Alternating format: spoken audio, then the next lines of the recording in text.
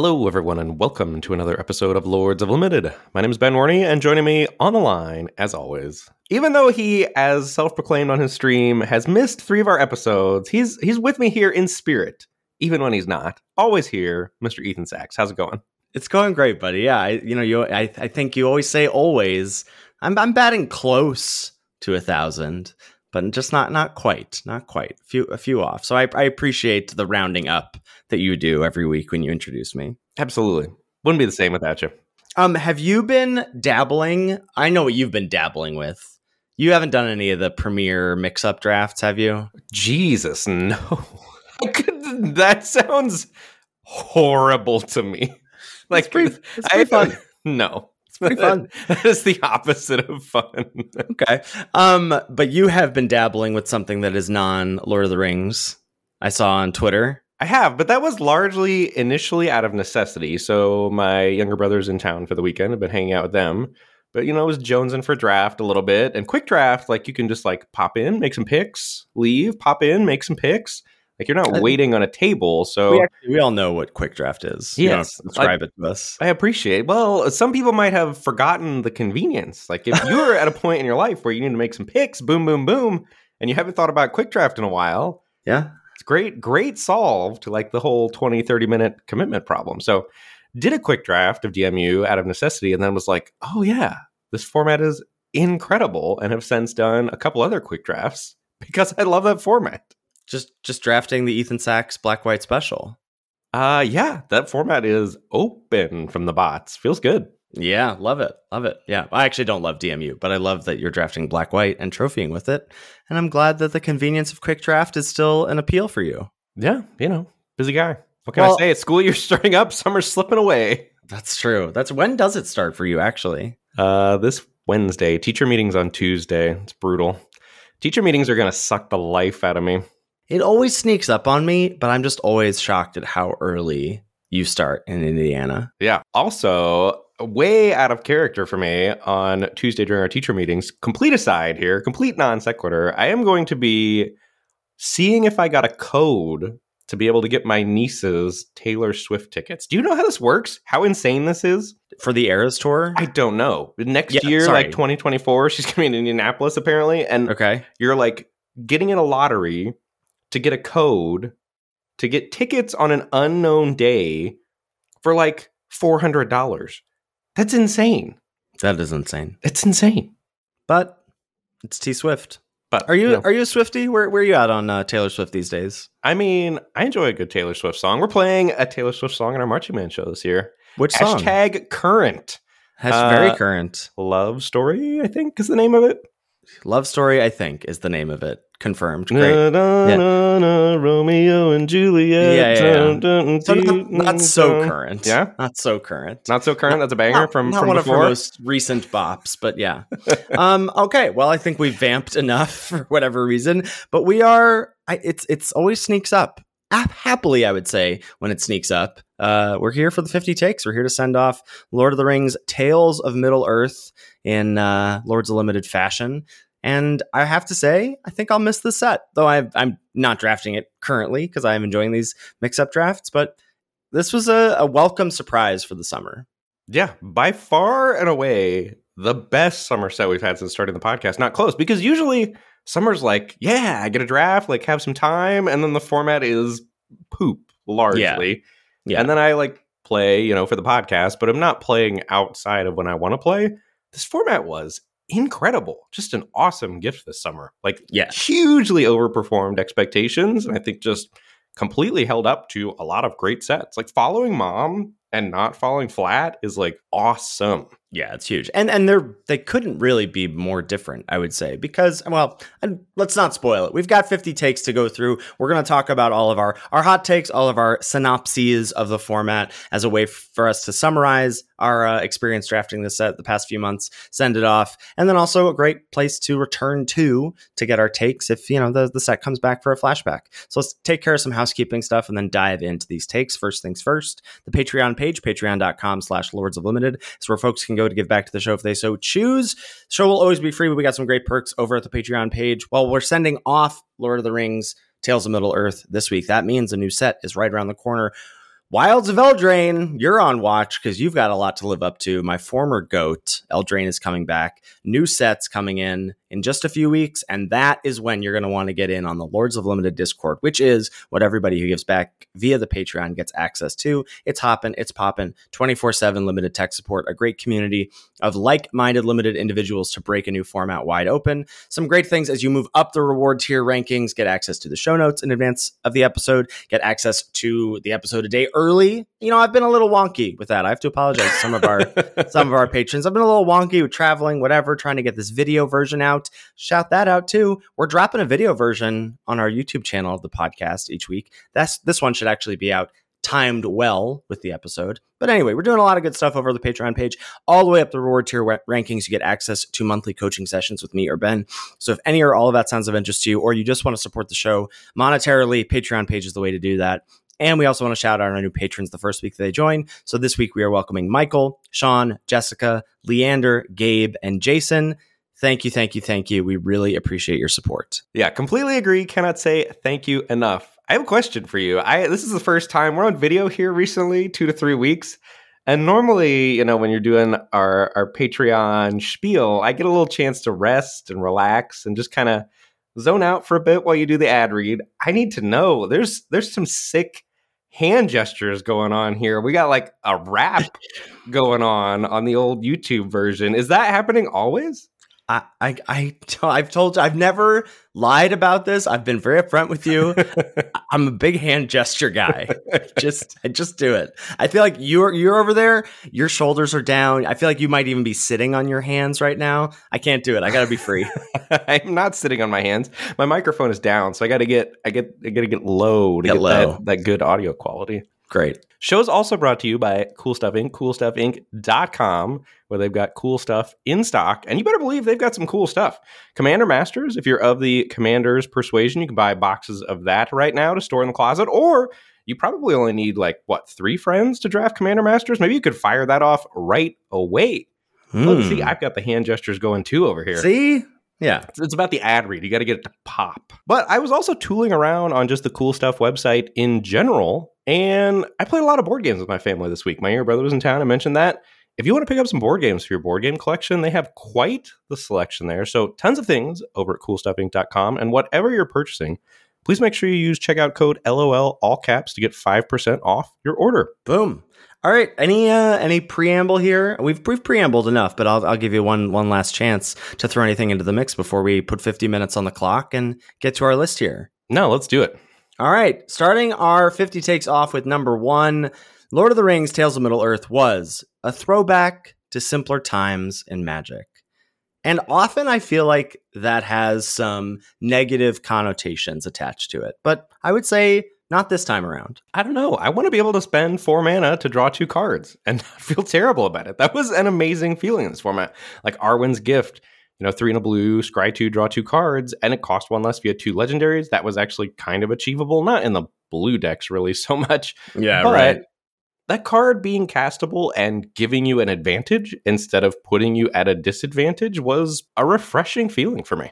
Yeah, I totally agree. I think just going back to, thinking about rate and not to say that there wasn't synergy that existed in the format, because there certainly was macro and micro, I would say. You had large sweeping blue-red spells deck, but then you also had little pockets of synergy, little tokens, action happening every which way, stuff like that. So I just really appreciated, and we'll get to, the big overwhelming mechanic, the ring tempting in just a little bit. But I would say slam dunk for LTR on a throwback. Well, and I would also say, too, there wasn't obscene amounts of text on cards either. Well, yeah, because all the text was on the ring tempting, right? Yeah, but I mean, saves you a lot of time. That saves you from reading 60 cards with that much text. It's 1 card, and you had to grok how ring tempting worked. But once you did, it was pretty clean design on the cards, and I think not super complex, but just very pleasing in how everything played out. And the pace was a little slower. I just loved everything about this format. Agree. Number 2, speaking of, Lord of the Rings was a win on Lord of the Rings flavor, mechanics, and gameplay. It just was the complete package, the triple threat. Yeah, I think so. And I almost never pay attention to that stuff. Like, I don't really care about the characters in Magic. And not to say that I really cared that much about the characters in Lord of the Rings, but it was fun to like see things play out. It was cool to like, whatever, the 9 copies of Nazgul or the 13 treasures that There and Back Again made when you killed Smaug, because that was like the 13 shares of the treasure or whatever. Like, that's cool, right? Well, and not that it's like super awesome. And I think that's kind of what you're alluding to also. But for us, like, I think I speak for you as well. We're in the same boat here. Like, flavor is at the bottom of the barrel of things that we care about. But I think before playing with this, my stance for myself before experiencing would have been, I'm not going to like that. Like, it's not going to feel like Magic. I think that's how I would have told you I was going to feel. But it wasn't that. It was like, oh, that's cool. And then it was just like back to playing Magic. But there were a lot of, oh, that's cool moments. Like, that's cute. That kind of thing. And then you're just back to playing Magic because Magic is awesome. And it doesn't matter what skin Magic is wearing.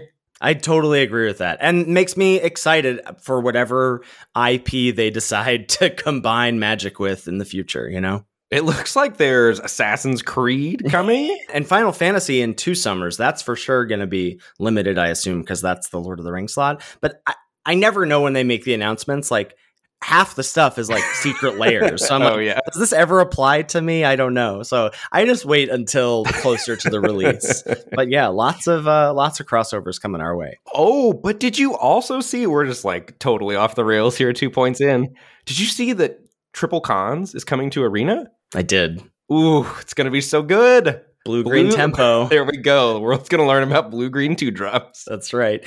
Number 3, color imbalance was a large part of the format, but it didn't detract from the format. Honestly, I would say that's a boon. It's one of the things that I'll remember about the set the most is, I'm going to use my least favorite word to talk about limited Magic, the meta shift that happened, right? Like, I came in hot after week 1. I was like, I'm never touching green with a 10-foot pole. And now I'm at the point where like, I can't draft responsible decks or good decks when they're open, because all I want to do is draft the like green multicolor nonsense decks. Sometimes you get to a point where you think like, wow, there's really only 3 decks in the format. And unless you lump all the blue decks in the format together, there's like 6 or 7 decks that I'm happy drafting in this format, which is a pretty rare sight, I would say. Yeah, well, and the other thing, I think we're going to talk about this later, but they're all fun. Like, the decks are fun to pilot, and the games are fun to play, and there are lots of decisions that matter, despite the cards being, I think, fairly cleanly designed. Mm-hmm. Yeah, I think it's all slam dunk. And I would say, too, I think I kind of tend to enjoy formats that are color imbalanced. I like figuring out which are the best, and then when you're supposed to do the least good colors, like when it's right to draft white, when it's right to draft green compared to those other things, and when the meta starts to shift because everybody figures out these other things are better, Yeah, because then you get whatever 2 weeks to just play in the sandbox before everybody else hops in. For sure. It's a good feeling. Number 4, speaking of that color imbalance, black was the best color by a lot. Maybe not by a lot. I don't know. Blue was kind of close. Blue is... It's not that close. I'm sorry. I'm sorry. It's really not. Like, blue has some good cards. Black's just like the depth of, as we'll talk about in just a second, it's uncommons, but then it's commons that you're just like, wait, that's so good. Like, Mordor Muster was in my top 3 black commons for a while, and it's certainly not anymore. Like, probably it's number 6 at this point, which is wild. There are probably 5 black commons better than Mordor Muster. That's wild. It's impressive, yeah. So after black, we have blue number 2, red number 3, white number 4, and bringing up the rear, last but not least, but certainly last, green. Yeah, but totally playable under the right circumstances, and I think should at least be a green drafter per pod. Like, maybe could support 2, depending on how the packs break. But the other thing, too, I think the data didn't tell the whole story here, certainly initially. What's the timestamp here of you ripping on data? Okay. 15 minutes in. I saved it. But I think this is a Grixis format, and I think the data largely told you it was a Mardu format for the bulk of the format.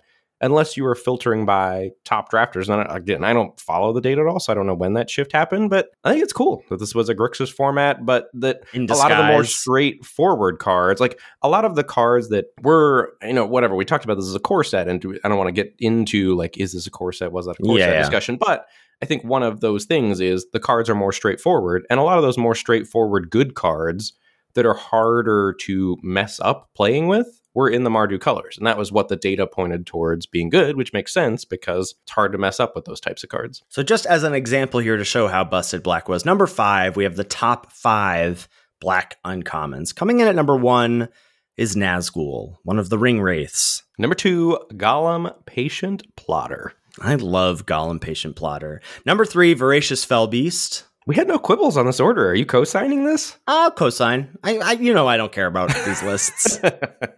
And number 4, Golem's Bite. Number 5, here's where I think I'd swap. You have Gothmog Morgul Lieutenant as number 5. I think I would put the honorable mention here at number 5 of Bitter Downfall, and I'd say Gothmog gets the honorable mention. Yeah, I'd love Gothmog. I'm going to fight for Gothmog at number 5. Army in a Can, like once you play Gothmog, you are stable Mabel. Well, and if you get any other synergies, right, as we'll talk about a little later, it's not that it just gives that amass token death touch. It's all your tokens, baby. But regardless of which one of those you're putting in 6th, wild that there are 6 uncommons that are that awesome.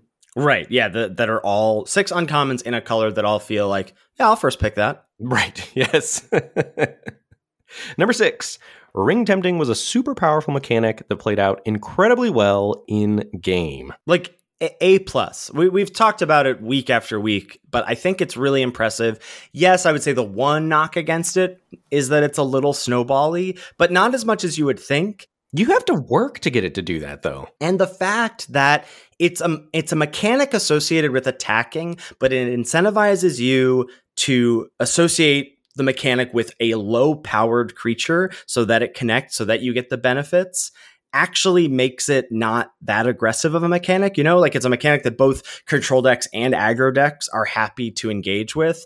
When I saw this, I was like, oh, this is just going to be a super aggro format because like the main mechanic cares about attacking. It's not actually how it played out, which is very impressive.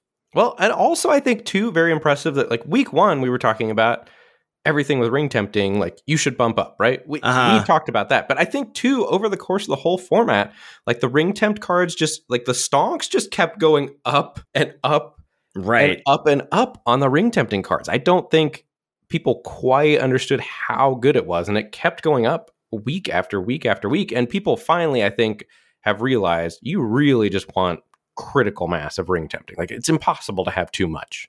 Oh, yeah, definitely impossible to have too much. And then the bar of like, how bad of a card that says, and the ring tempts you, does it have to be before you're like, I don't want to include that? And I don't think they really printed any of them. And then I always forgot, when they buried the ring tempts you into like a chapter of a saga. I always forgot when that happened. Like someone would like, they'd play like there and back again. And I'd be like, well, whatever. I don't care. My creature can't block. I'm like, wait, the ring tempts you too? Right now?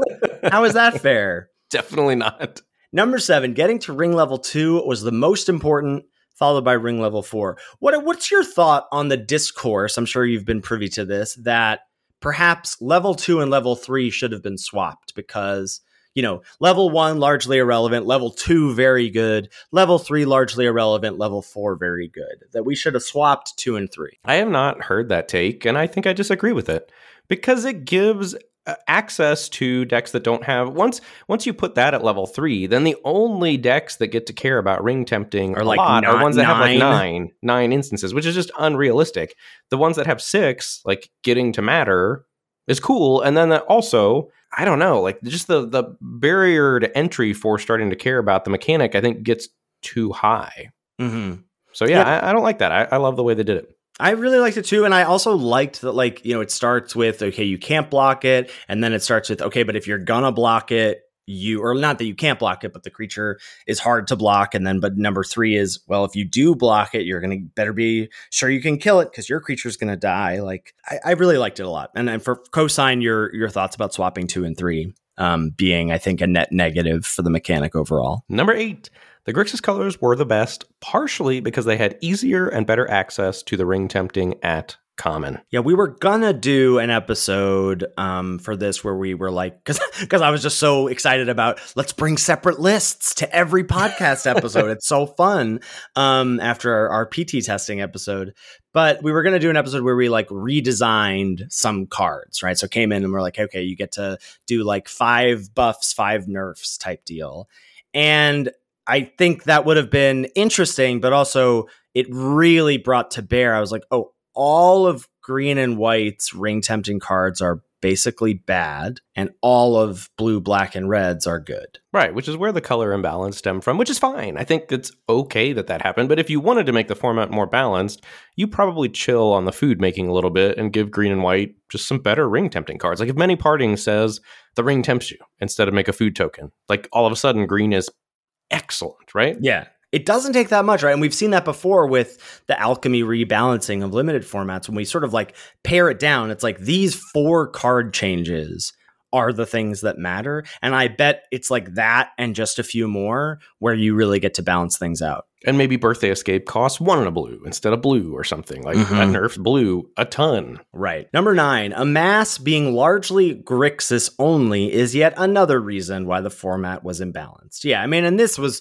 the last time we saw Amass was War of the Spark, and that's why this sort of gave me some more of the Sparky vibes, because that was also a Grixis format, but largely because of Amass. Amass is just an excellent mechanic, and they don't usually, when you see where Amass is tacked on, it's not like nerfed ever. No, it's just at rate. Like it's priced to move for sure. Yeah. Number 10, Birthday Escape was one of the best commons in the format because of its synergy and how efficiently attempted. Just all of it. Shout out to you. I mean, you were on this week 1, week 0. Was this after early access where you're like, Birthday Escape's the best blue common? Yeah. And you were also, shout out to you earlier about the, Grixis format versus Mardu format of it all. Week 1, the data was like, this is a Mardu format. You were like, I don't buy it. I really like, I say this a lot, and I will continue to say it. And I'm hashtag very blessed to have you as my podcast co-host. You just get it. Like when the formats come out, it's very rare that you're not like zeroing in on the cards that matter and the rules of engagement or whatever, or how to win very early. And I think figuring out the Grixis of it all, and also Birthday Escape as like just cantrip plus is like, yeah, this is the best common. I was like, I don't know, buddy. It seems like a pretty hot take, but like, yeah, of course it is. Yeah, I mean, thank you. I do think I'm good at that. I think that's a strength of mine. But it's also where all of my mental energy goes. Like if you watch me play in the first week of the format, I play like complete garbage because all I'm doing is thinking about what's good and how cards line up and whatever, Yeah, who needs triggers? All right, let's take a quick ad break and we'll be back with the rest of the list. This episode is sponsored by BetterHelp. Ben, it is my 4th year anniversary from taking the leap to doing content creation full time. That is intense. I don't think, I mean, obviously, I'm still teaching. I don't think I would be brave enough to do that. So props to you. Thank you. The choice was easy, right? I knew I really wanted to do it. It was just like working out all the other logistics beforehand to make sure it was the right move. It's tough for sure. Like I'm lucky that I had and have such a great support network of friends and family to talk through and weigh the pros and cons of such a big decision. Whether you're dealing with decisions around career, relationships, or anything else, therapy helps you stay connected to what you really want while you navigate life, so you can move forward with confidence and excitement. If you're thinking of starting therapy, give BetterHelp a try. It's entirely online, designed to be convenient, flexible, and suited to your schedule. Just fill out a brief questionnaire to get matched with a licensed therapist and switch therapists at any time for no additional charge. Let therapy be your map with BetterHelp. Visit betterhelp.com/lords today to get 10% off your first month. That's BetterHelp, HELP.com/lords. And now, back to the show. Number 11, food synergies largely fell flat because of how much less powerful it was than ring tempting. / also because green was kind of bad. But yeah, I mean, just to your point, if you replace, make a food on many partings with ring tempt, green gets a whole heck of a lot better.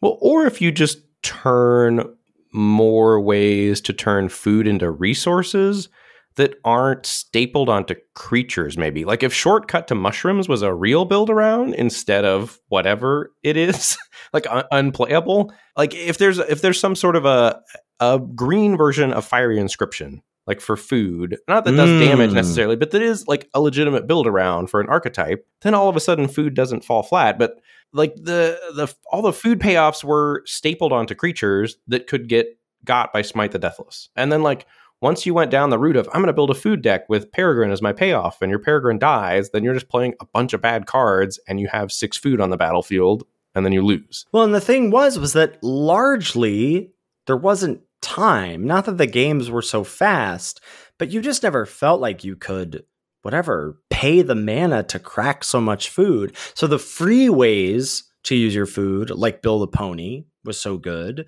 Like when you had a lot of food, realizing that Mushroom Watchdogs really got there. Like when you had ways to cash in those resources without having to invest mana, but just so much had to line up for that to be the case. Well, right. And largely those ways to do it without investing mana were tacked onto creatures. That's what I'm saying. Like you needed a build around to do it without mana, to make food more like energy. I agree. Number 12, the official Lords of Limited archetype power rankings. Number 1, blue-red. Gotta be number 1. Number 2, red-black, when it's uncontested.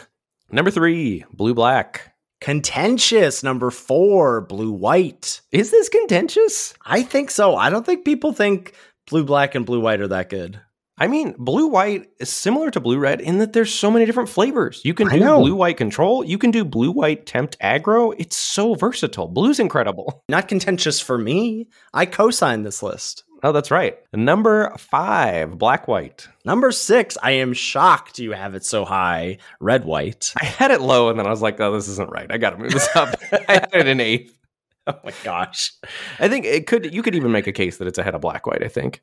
Yeah, I like it where it is. Number 7, green-black. Number 8, green-white. Number 9, red-green. And number 10, blue-green. And honestly, like, you should remove these like 4 green archetypes and just have like green at the bottom. Green XXX, whatever, you know? Like, sometimes you were in straight green-black, straight green-white. Weirdly, 2 Duck Cubed is like getting into blue-green scry and 7-0ing and posting it on Twitter. I don't know what's happening over there in these latter weeks of the format, but I'm just saying, like, you should not be getting into like 2-color green decks all that often. I saw that tweet where he 14-0'd and then matched against him that day, and he promptly smashed me with the world's best blue-red deck. And I was like, where are these garbage blue-green scry decks at, friend? I was like, this 4-color monstrosity. Savage.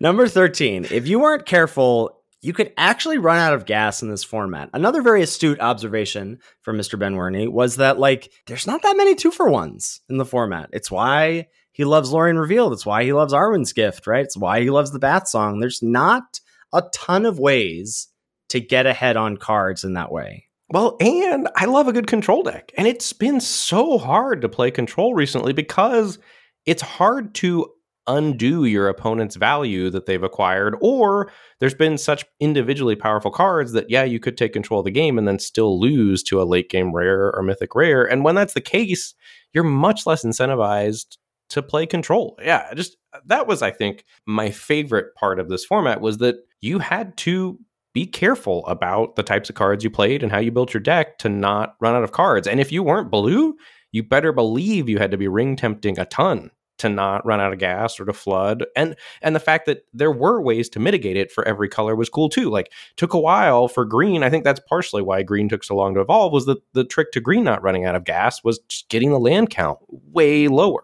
Right. Yeah, as we'll talk about in just a little bit. Number 14.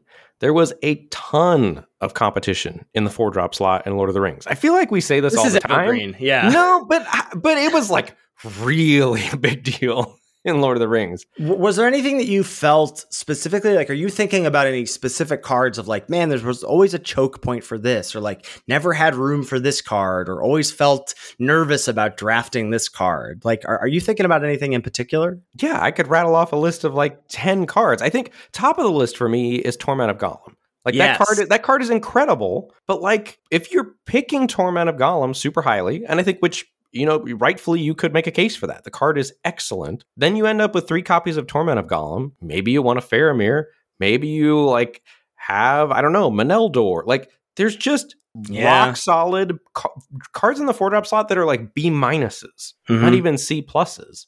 And it's just tough to balance all that. I think you can really get your 4-drop slot clogged if you're not careful in the format in a hurry. Well, and especially because you had such good role players that, again, were not like, I mean, maybe, what is it, Protector of Gondor is in the top white commons. That's the 3 and a white, 3/3 comes with a 1/1. Relentless Rohirrim. Right, and then your red-white deck also wants Erkenbrand. Like, right. Like, there's just so many cards that go in the archetypes that do work. And I think it's because those 4-drops that would normally be filler, like Relentless Rohirrim going into the format, would have thought complete filler, the 4/3 that tempts you. Yes. I would have thought hoping to never play that card, most likely. And it turns out, like, yeah, sign me up. Like, actively happy to run multiple copies of that card, you know? Yeah, no, totally agree.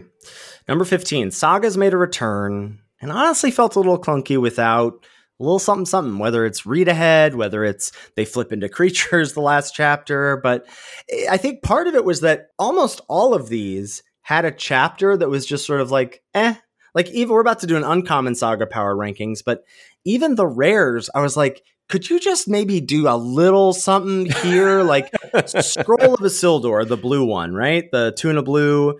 And the second 2 chapters are great. Tap 2 things, they stay tapped, then draw a card for each creature your opponent controls that's tapped. Really good. First chapter, steal an artifact, the ring tempts you, like, which you can also fizzle. Like if I go cracking food, if I go to steal your treasure and you just crack the treasure, then I don't even get it. Like, I'm just like, could you do something like there and back again? I'm like, could you just do something instead of get me a mountain before I get smog? You know, well, I feel like they lacked a little bit. This point came out after I was playing some DMU. The first time I cast a DMU Saga and the little thing popped up, like, which chapter do you want to start on? I was like, oh, hello there. I forgot about read ahead. Yeah, read ahead. What an amazing mechanic. Real good. All right, so we have the uncommon Saga power rankings here. Not at all biased in any way by what Ben loves to do in the format. Number 1, the Bath Song. I mean, that is unbiased, my friend. That's number true. 2, Book of Mazerbull.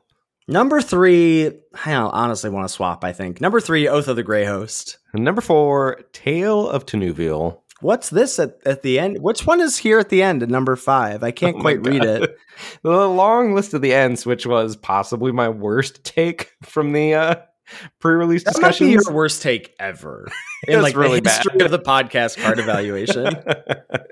Which is hilarious because, and I can't believe you didn't decide to just like have a way to wreck me about my take on Endraft Basin. We somehow like just left that in the dust after week 1. I mean, we don't want bad press for the podcast. That's fair. Those are embarrassing takes from both of us. Enough of that out there, I guess. Number 16, the Bath Song is Broken. This has to be your favorite card, maybe ever, like in a long time. Yeah, I feel very passionately about the Bath Song. It might be my favorite because it's not quite a build around, but it's like kind of a build around. It is. Mm-hmm. I think if you're maximizing it, you're drafting it like a build around. But I don't understand why no one else loves it as much as I do. Like, I feel like I see the Matrix about Bath Song. I do too, because I remember there was a time early in the format where I had it in my hand and you were watching me on stream and I was trying to figure out like when to play it. And you just like knew confidently about the time to play it, which is often just like as early as possible. And in my mind, I like want to play it a little later, but you're like, you see the thing about chapter 3, I think more clearly than most. Like how good that blue is. Well, it surprises me every time. Still, I mean, I would like to say that, but I'm like, oh, I still get this.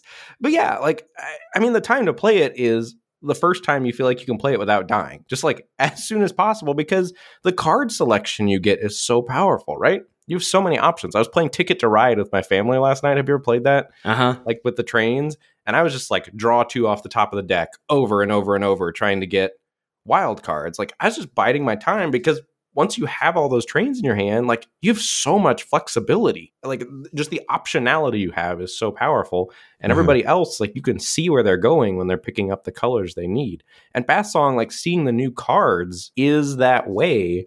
Like when you see 6 new cards over 2 turns, like your game plan can change drastically. And that the sooner you get it down, the sooner you get to make those choices. Absolutely. Also, looping. Yeah. Right? I mean, like 2 of them looping, Samwise being in there, splashing Revive the Shire. That was a real thing to do in the format. There were some games that came down to decking, and you didn't always need it. Lots of times shuffling your graveyard in once was enough, but man, felt good knowing you could do it 2 or 3 times. Number 17, X1s have never been worse. And 1/3s have never been better. I just I've never felt a harder stance against 2-mana 2/1s than I do in this format. What's the name of the red 2/1 that pings you? I just don't know the name of that card because I hate it so much. Something Ember something. I have no idea. Yeah, there's an Ember in there somewhere. Yeah, I hate that card. Took Reaper, hate that card. The 2-mana 2/1 in white when it dies, it tempts you. I just basically the only X1s I want to play are Golem and Samwise. I like a Westfold Rider now and again as well. That's the 3/1 that sacks to blow up an artifact or an enchantment. I came up on that one too. Yeah, but that in my mind is that's not a creature. That's just a disenchant. I'm happy to play it, but yeah. I hear that. The 1 toughness is rough. And 1/3 is great.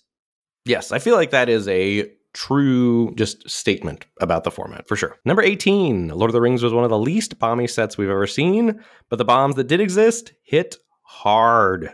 Top of the heap, Anduril. That is, I don't know if I've ever felt so firmly I lose when I see that card. And that's part of why, I like the Westfold Rider. I do like having those outs to blowing up just the handful of artifacts and enchantments that are so tough.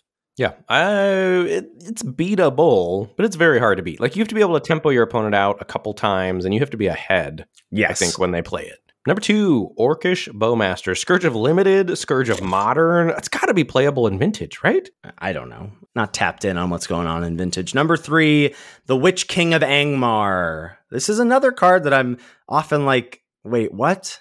How am I supposed to beat this? It turns a winnable game into quite unwinnable. And you know what is really bad against Witch King? First Strike. Because it triggers twice. You found that out the hard way? I certainly did. It's I was well, I think I can outrace this thing. And then I was I have to sack 2 creatures now? That's unfortunate. No, I lose. Number 4, Palantir of Orthanc. Yeah. I think still overrated, but it's pretty busted. And number 5, Faramir, or what is it? Unfaramir? Unfaramir. God, that card is ridiculous. That card got, I don't read the rares and mythics ahead of time, or even throughout the format lots of times. I do know that about you. That card got played against me at the pre-release, and that was the first time I'd seen it, and I was like, excuse me? You get to do what? And then I did a judge call to see if I killed it during my turn, if they still got the trigger at my end step. And the judge was like, yeah. I was like, what? That's not remotely close to okay. It does feel the fact that does happen doesn't feel right to me in the world of Magic. I'm why is it worded like that? Reflexive triggers, baby. Thank you. Thank you so much. Number 19, the official Land Cycler power rankings, and also just a spot to talk about these cards. But number 1, Lorien Revealed. Number 2, Generous Ent. Number 3, Troll of Khazad-dûm. Number 4, Eagles of the North. And number 5, Oliphant. You put that list in our notes here. I'm so proud. We got you going on the lists. I can do lists. I can do them. I can list with the best of them. 1 mana Land Cyclers, back to back with 2 mana Land Cyclers in March of the Machines. It's pretty big difference, huh? Yeah, 1 is a lot less than 2. But also, I think these being stapled onto cards that were good, whereas some of them. Some of them. But even then, I think the 1 mana made up for also them not being great, right? Oliphant was largely irrelevant, except when it wasn't. I mean, sometimes that card won some games for you, but generally a clunky way to try to win a game. And so there were certainly some schools of thought where you just replace these 1 for 1 with lands, right? You have 5 Land Cyclers and you play 12 lands. I'm not quite as extreme with those because certainly with Lorien Revealed, I'm I actually would love to be able to cast this as much as possible. Cards the reason that, I think there's a pretty big gap after number 3 here is that Eagles of the North and Oliphant, I am hoping to not cast a lot. So this feels most of the time, whatever, 90% of the time, they're tapped lands. So I don't love that. so much, but there's a sweet spot there. And being able to cheat on lands and figuring out your mana base, I think was one of the more fun things about this format. Right. And they were a huge part of the green decks, getting down to 12 or 13 lands for sure. But yeah, I don't think it was a hard and fast rule for me. I think you had to know what your deck wanted. And there were a lot of times playing blue decks that I was happy playing 17 lands in a control deck plus 3 land cyclers, right? Because you just never wanted to miss a land drop. Well, and especially if you had a good bit of ring tempting, then I was also like, well, I'm not mad about playing more lands because I've got this built-in hand smoothing mechanic, this built-in flood insurance with the ring tempting. Yeah, this cycle was awesome and a huge part, I think, of the format being awesome. Number 20, lots of fixing is in the set, but not all of it is created equal. Top of the heap, many partings in Woe's Pathfinder. Following that, the land cyclers. And following that, Inherited Envelope, and I think largely off the back of, 3 mana. Mana rocks aren't always great, but having access to and the ring tempts you was pretty big there. And then bottom of the list here, Entis Restoration, Shire Terrace, and Wizard's Rockets were all cards I largely hoped to never play. Did I play them? Yes. Shire Terrace was never, but like it was a necessary evil. It was like, am I putting this in my deck? Yes. Does that mean my deck is bad? Yes. Yeah. Shire, something went wrong if you were playing a Shire Terrace. Well, there were spots, I think, where you're like, well, I'm running basics anyway. But yeah, you're right. Like it was indicative of probably a greedy mana base, because tapping Terrace and another land to find the thing, it was just so much mana. 2 whole mana to go Evolving Wilds. It's not worth it. That's a turn cycle early in the game to fix your mana. It's real rough. Also, you didn't have a Shire Scarecrow on this list. Did you never salvage some mana bases with the old Shire Scarecrow? That card is so... I would put that in the I hope to never play part of this list. I would also, but I think it's the top of the heap of the hope to never play for me. I want to run a Shire Scarecrow before I want to put Shire Terrace in my deck. That's true. I'll buy that for sure. Number 21, many partings and land cyclers let green decks cheat on lands. This was huge to help green decks compete in the card advantage department. As we talked about, right? Being able to go down to 14, 13, maybe 12 lands in your green decks, if you had the sources to do so, that was how you stopped flooding in those decks. Number 22, your boy, Frodo Baggins was the most important card for the Legends deck. And honestly, that's a flavor win for this set, that Frodo Baggins was a good card, was a great card. Really incredible, super snowball-y, a reason to get into the Legends deck, certainly a reward for, bopping into that deck for no reason. It was a very, very good card. Well, and I think too, a win for the format that largely if you were casting characters from Lord of the Rings, they were good cards, right? Because somebody coming into the format is going to want to play with those cards. I think other than Gimli and Legolas kind of got the shaft a little bit. but other than that, like if you're playing with a recognizable character from Lord of the Rings, like I think you're doing some good stuff. Well, and speaking of number 23, Aemir of the Rittermark wins games. I had someone in my stream yesterday asking me that like you and I seemed pretty lockstep of Aemir being the top uncommon in the set. And I said, yeah. And they were like, I have Fear Fire Foes there. I was like, that's fine too. I mean, it's close, but I think in this day and age and limited, I take threats over answers basically any day of the week. And Aemir is a threat with a capital T. Yeah, that's what I was going to say too. Like it's proactivity versus reactivity, right? Like your Fear Fire Foes is excellent, like no qualms there. And I certainly wouldn't even push back that hard against you picking it ahead of Aemir if you want to do that. Aemir just closes out the game so fast, the way no other card in the format can. Like every time I'm playing against a red deck, I think I'm fine unless they have Aemir here on turn 5.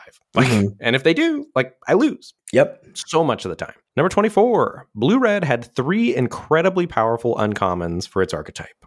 Like, how is this fair that it gets Gandalf Sanction, Fire Inscription, and Bilbo Retired Burglar? It's completely unfair. Those were all 3 of those were in our top 10 uncommons list for prepping for the PT. And I think a nod too to how versatile Blue-Red was, right? Like you could build Blue-Red as a turbo temp deck. You could build it as a turbo kill you spells deck. You could build it as a Blue-Red control deck. It just was so flexible and so powerful. Number 25, Great Hall of the Citadel enabled you to play all the legends that came around way too late. Another really fun discovery of the format. Yeah, that was the best part of me coming to visit you, was just jamming Legends over and over after we 7x'd with it twice. Yeah, I like just the fact, and this was a perfect example of seeing the card across the battlefield a couple times, right? Certainly wrote it off initially as like, this is an F, this is terrible.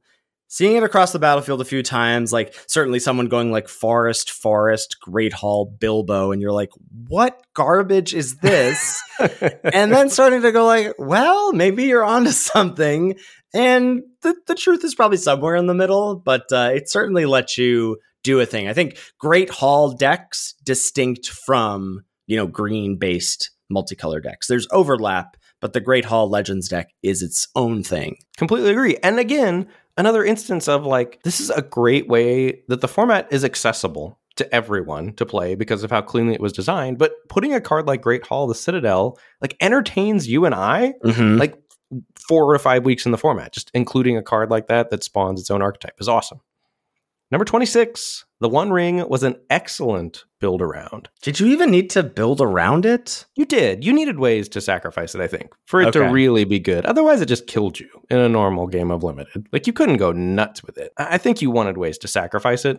Also, huge shout out to the One Ring and the Mount Doom combo, where Mount Doom could let you sacrifice the One Ring to do like a Plague Wind on your opponent. That was just very cool. I mean, that's a flavor win, right? You chuck One Ring into Mount Doom and leave only 2 creatures alive. Like, come on.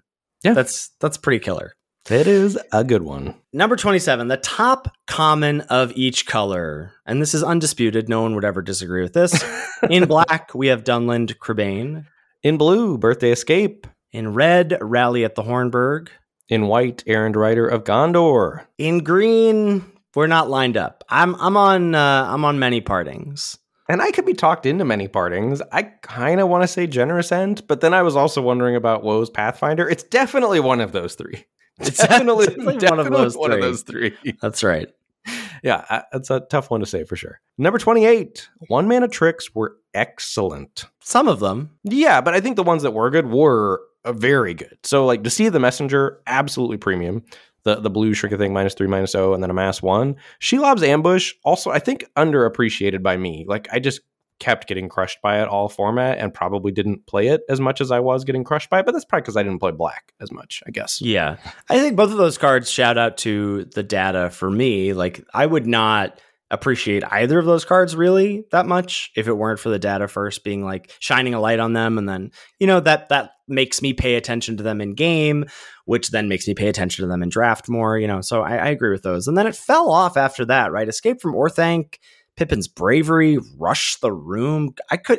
Is Rush the Room just +1/+0 and first strike? There's haste on there too. Some way of the creature's legendary, maybe, or something like that. Truly never cast Rush the Room. Yeah, but and again, I think this is a nod to format imbalance, right? The 2 best tricks are black and blue, while they're also getting ring tempting, while they're also getting blah, blah, blah, blah, blah, So maybe you switch this around, and maybe the 2 best tricks are green and white, and then like green-white food aggro is better. Who knows? But just black and blue continuing to get some love here. Number 29, the Golden Egg Award for Lord of the Rings, Tales of Middle-earth. Pelargir Survivor. You love to see it, I think, and I think you and I are in agreement again without discussing the rules of the Golden Egg Award ahead of time. Let's try and define the characteristics of the Golden Egg, right? I think it has to be a common. Yes, has to be a common for sure. Has to be a common, and it cannot be a top common, right? So I was chatting about this on stream and folks were saying Rally, because like the idea is that it's a glue card, right? It glues multiple archetypes together. And while Rally does do that, also part of this is an opportunity for us to talk about as many things from the format as possible.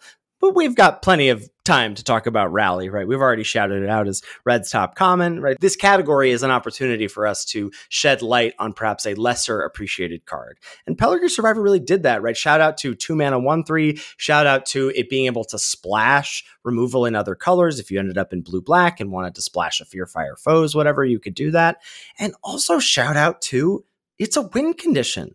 I've won games by milling people with Pelargir Survivor. I have clocked like, oh no, if I don't draw a removal spell soon, I'm going to lose to that Pelargir Survivor. Like, the card is really good. And I think I would say too, I think there's a a feeling in the Lords of Limited Discord that maybe it should be colorless or is better if it's colorless. And I think great if it's colorless, but I think also maybe a trait of the Golden Egg Award is if it's not colorless, it's an underappreciated common in an often played color. So that it feels kind of colorless, like a card that you're seeing a lot, but that isn't like the power level of Rally. Because I also would like to say Rally, but I feel like that is too powerful. And one of the earliest recipients of the Golden Egg Award was Forbidden Friendship from Aquaria. And, that's sort of Rally adjacent, but certainly not the top red common in that format. Not that I could certainly remember what it was. Oh, Fire Prophecy. There we go. Ding, did it.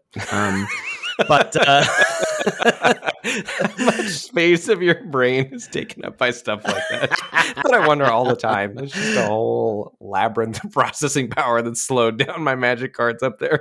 Congratulations to Pelargir Survivor. And ultimately, it's just whatever card you and I pick. So that's right. The criteria is very loose as well. We have the microphones and you don't.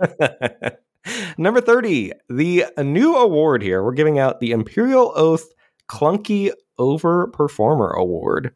It's pretty close. I think you could make a case for Generous End here. I think that's the runner-up. But for us, Banish from Edoras, right? This big 5-mana sorcery speed, kill a thing. Banish is good. Banish is just good. Yeah, I think, that, again, like this went from a card that I would have thought hoping to never cast or put in my deck to like, yeah, I'll play 2 copies of Banish. Exactly, yeah. For sure. Number 31, you can turbo ring tempt with 2 copies of Samwise the Stout-Hearted. I got to do this in early access, and really, I have to say I was chasing that dragon ever since. Did you know it was going to work? No, but I was like, I think this will work, but let's find out. So what you can do is, you have a Samwise in play, flash in the other one, a legend rules itself, you put the one that was already in the battlefield into the graveyard, it triggers, get Samwise that went to the graveyard back, ring tempts, bada bing, bada boom, rinse, repeat, you're off to the races. You told me this worked, and the first time I did it, I was like, I'm really nervous about this because I was doing it for no value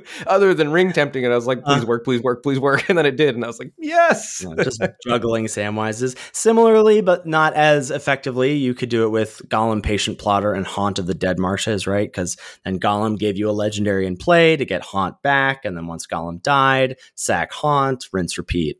There you go. Yeah, a lot more mana intensive, that one. Mm-hmm. Number 32, War of the Last Alliance, tutoring up Shadowfax was cheating. Here was the question. What did you do? Did you get Shadowfax on the first chapter just to let your opponent know you're about to get owned? Because I really liked to be like, oh, I'm just going to get Faramir. Oh, yeah, maybe I'll cast it. Oh, I don't even have blue mana. And then chapter 2, Shadowfax. Boom, here's Shadowfax, here's Faramir, you're done. Yeah, that's strong. I also had a War of the Last Alliance deck with double of the rare Faramir. I just searching up a copy on chapter 1 and chapter 2. Okay, that's more busted, I guess. Number 33, the Scry deck fell the flattest of any of the 2-color archetypes. Never got this together. Its heyday was in early access when I crushed some people with it and then promptly never played it again. What was the green 3/2 that you were like, this card's busted? Glorfindel. Never cast that card. Really? Yeah. No, that was definitely, if you were doing blue-green Scry, Glorfindel was a house. Like, you needed to go Lothlorien Lookout into Glorfindel. On the play, that curve is very good. It's garbage on the draw, though. That's the problem.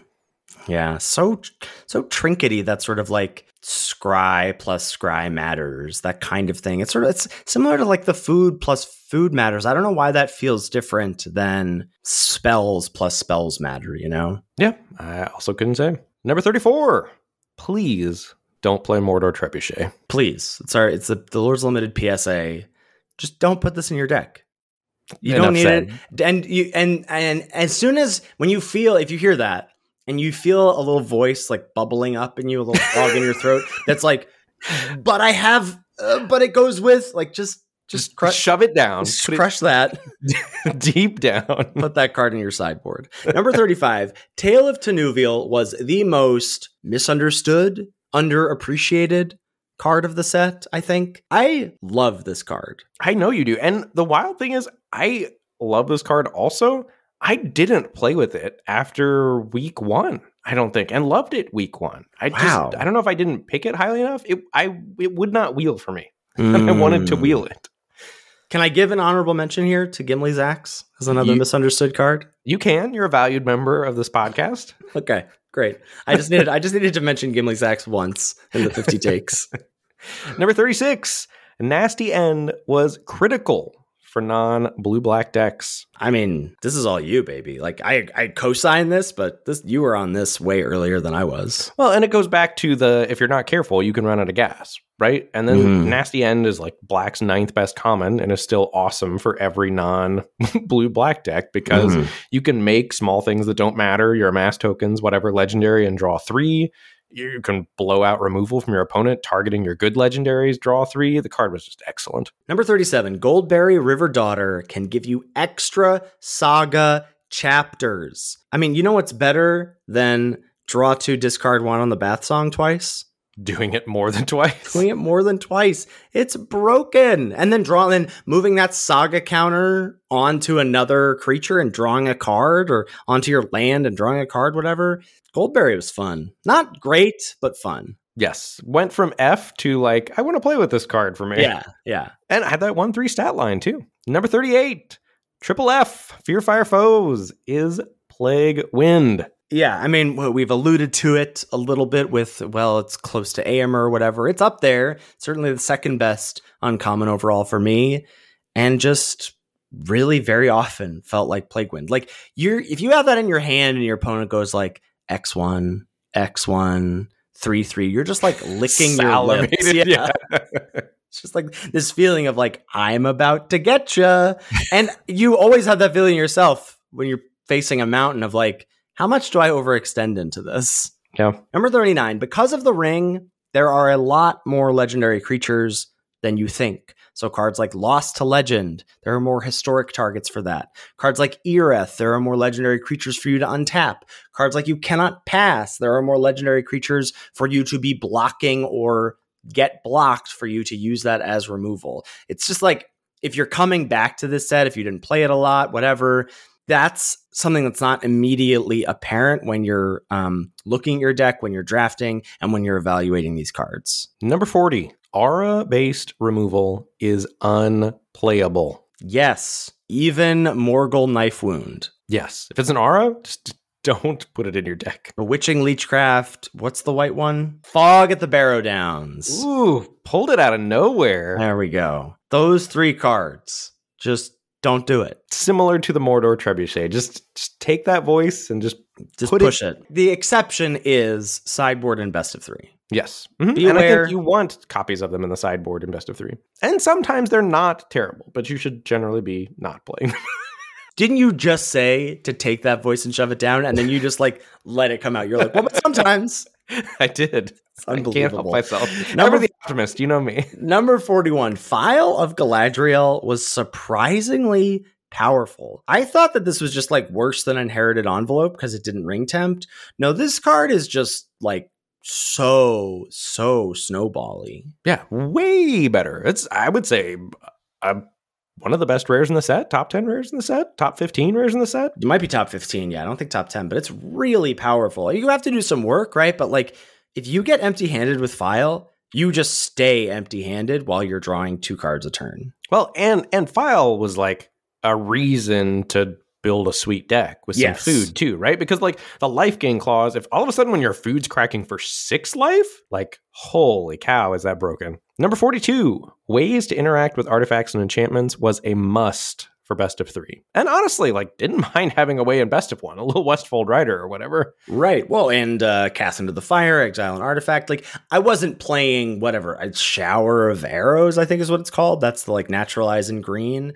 Oh, you didn't live enough, baby. Were you really main decking that in best of 1? In the Bath Song decks where I was splashing green? You better believe it. Oh my God. I told you, it's like, I'm just not used to you going deeper than me in these formats. Number 43, Haradrim Spearmaster has reach. Number 44, Mirkwood Bats, not even close to playable. Not even close to playable, let alone busted. Like, I just don't. Did this even make waves in Commander where people were scared of it? Was it scary in Commander? Yeah, because it's like each opponent, right? So it, like, I don't know. I don't know. I thought I thought this card was bad, but that I would want to play with it. And it turned out it was so bad, I didn't even want to play with it at all. Wow, that's rough. Number 45, Saramon's Trickery is Mini Mystic Snake. And what is it? Top uncommon among top users. And that's the Ben Werney data guarantee. And all users now. Oh my gosh. I just looked last night while I was making the list. Saramon's Trickery is so good. It's really Remember when you didn't like this? This might have been your other egregious take. I do. Why are we shouting out? Can we just get back to praising me about how good I am? I have to balance it out. For every praise, I have to remind you that you thought Long List of the Ents was a B or whatever. And number 46, Phantom Monster is back. Yeah, Meneldor really could do work. Like, no longer will we say 4-mana 3/3 flyer is bad, right? I mean, it's probably going to be bad again. Like, this was a throwback. Like, that's part of the thing, right? This was simpler times when 4-mana 3/3 flying was good. Sure. So I'm saying literal Phantom Monster, I don't think will be great. But Phantom Monster with significant upside, right? This was really good. Do you have a memory of your best Meneldor Blink? Mine was most commonly with Mouth of Sauron to mill them out or just keep making large amass tokens. I did Mouth of Sauron. I did Bill. Bill was a good feeling. Just lots of food, when you're trying to stabilize against an aggressive deck. Yeah. Number 47, Gothmog Morgul Lieutenant gave all tokens Death Touch. It's not just your amass. It's your 1/1 humans from Rally. It's your 1/1 spirits from Oath, right? You're just getting Death Touch value with Gothmog. Yeah, card is kill on sight target for sure. Mm-hmm. Number 48, Lord of the Rings was generally a sweeper free land. One ring to rule them all, not great. Battle of Bywater, not great. Spiteful Banditry was truly excellent. That was the rare red mythic enchantment that lets you deal X damage equal to what you paid. Is Fearfire Foes better than Spiteful Banditry? No, not a chance. I think it might be. No. I think there's a chance. I think there is. Okay. Well, you said I'm a respected member of this podcast, and I don't feel respected right now. Like, I will say that Fearfire Foes, like, one of the hallmarks of, I feel like, an oppressive limited format is when there's too many sweepers. And you often categorize this as, like, it feels bad to have cards that punish you for playing by the rules of engagement for the format, right? So, like, that's why White Sun's Twilight in Fire Exia LB1 felt so bad. It was like, you have to play to the board. You have to get on board. And then there were a few cards that were like, that was a bad move. And you're like, but how was I supposed to know? In this format, the fact that they didn't really exist felt good. And the fact that you knew that mostly they were targeting your X1s, like Fearfire Foes and Black Breath, also great. I just think was nice for the format to not have that feel bad of wanting to play to the board. Yeah, I think point for me on main deck Black Breath as well. Oh yeah, I look, praise. 49, Lord of the Rings did an excellent job balancing being friendly and welcoming to new players while still very interesting for enfranchised players. Not much more to say about that, right? Just like, it felt great week 1 and felt great week 7. Yeah, I could do a draft right now and be highly entertained. And honestly, the games were so fun too. Yeah. Like, the decks that you drafted did fun things. It was just fun. That's like the highest compliment. Like, I don't normally think about that. I mean, LSV, I think, talks about that a lot on LR. That is my memory of this set. Is going to be my memory. Is that the set was fun. Like, it's the fourth F. I had a lot of fun. The fourth F, Fear, Fire, Foes, fun. And honestly, that's got to be an impressive design feat as well. Like, making the entry level so low, but also making the ceiling of it quite high for people like you and I. Yeah. Number 50, Lord of the Rings is the best summer set we've had since starting the podcast. Not close. Not close. Yeah, right, I would agree. I do not like core sets. You, of the two of us, you like them more than I do. And we've had varying ones over whatever core 19, 20, and 21 before getting Adventures in Forgotten Realms and then Alchemy Horizons Baldur's Gate last summer. This is just far and away has blown those sets out of the water. Yes. Like, this might crack my top 10 all time. Like, I don't think it's top 5. It's, I think, pretty easily top 10. And maybe that's some recency bias, but I think, again, certainly top 10 of arena formats. Oh, yeah, for sure. But yeah, I think, too, like, following March of the Machines and just like holding up this hard, like you could hand me a March of the Machines draft right now. I might choose Lord of the Rings. You didn't like March that much. That's not yeah. I enjoyed March of the Machines. I think the drafting got a little repetitive because of how strict the rules were in March of the Machine because of the bombs. Like that's the difference to me. Like I felt like if I were trying to win in March of the Machines and I didn't see rares, I had to do black red or I had to do blue white. Like you had to steer towards something that could let you close the game out. Lord of the Rings feels more like a sandbox that I get to play in. This is perhaps the first time for me as a lover of rares and a lover of bombs where I was like, I get it. Like usually like DMU, I did not love. And I know one of the features of DMU was that most of the rare, like it wasn't bomby. Most of the rares weren't very good. And so it was, the uncommons and the commons were what dictated a lot of your decks. And that leads to me feeling like the drafts are kind of samey. Like when you get in, it's hard to get different flavors of decks a lot of the time. Didn't feel that way in the set for whatever reason. I think that's partially because of the build around, not quite build around, but we'll say, for lack of a better word, the build aroundy nature of a lot of the uncommons, and that you had a lot of power there. It felt like you still got power without sacrificing that like wild inconsistency of like, you're gonna see uncommons, right? So it's not like you felt like in Mom, sometimes you're like, man, I just opened dud, and I know I'm going to be up against it at some point in my league. That doesn't happen in LTR. Right. Well, and I think there were some good rares sprinkled throughout, and also some cool build arounds, like Doors of Durin. Like if I open Doors of Durin, you better believe I'm slamming it and drafting around it. And the build around there is you have creatures. Yeah, you have creatures in a red-green deck. Value land cyclers higher. Don't be that way. I have to be that way. Look, Mr. Blue-Red 2 creatures. Yeah, you got to do a little different work. Don't be that way, he says. I'm sorry. And on that note, we're sending Lord of the Ring out in style. Great place to wrap us up. Thank you, as always, to Salty Pretzels for our intro and outro music. Make sure you give it a listen. Thanks so much to CoolStuffInc.com for sponsoring this podcast. If you're heading over there for anything and everything Magic-related or otherwise, grab those board games. As Ben said, Ticket to Ride, shout out, also possible sponsor in the future, who knows? If you're heading over there for anything and everything, Magic or otherwise, please use code LOL at checkout to let them know we sent you there and to get 5% off anything you purchase. You can check all of our content out at lordsoflimited.com. That's where you find access to our tier list, access to our merch over at TeePublic, access to our Twitch streams and our YouTube channel, where you can also find video versions of the podcast, and access to our social media links. If you've got any feedback about the show or any questions, shoot us an email at lordsoflimited@gmail.com. Thanks so much for listening, and we'll catch you next week for another episode of Lords of Limited. Thanks, everybody. See you later.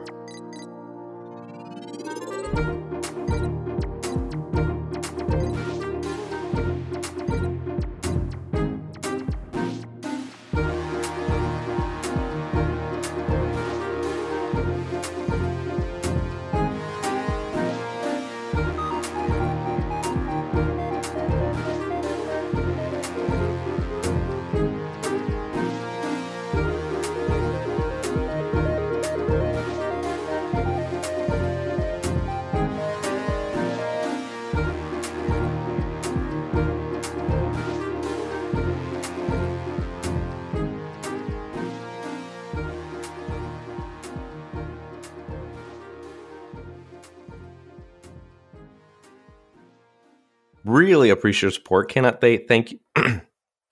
What are you smirking at me for? Hang on. We'll get there.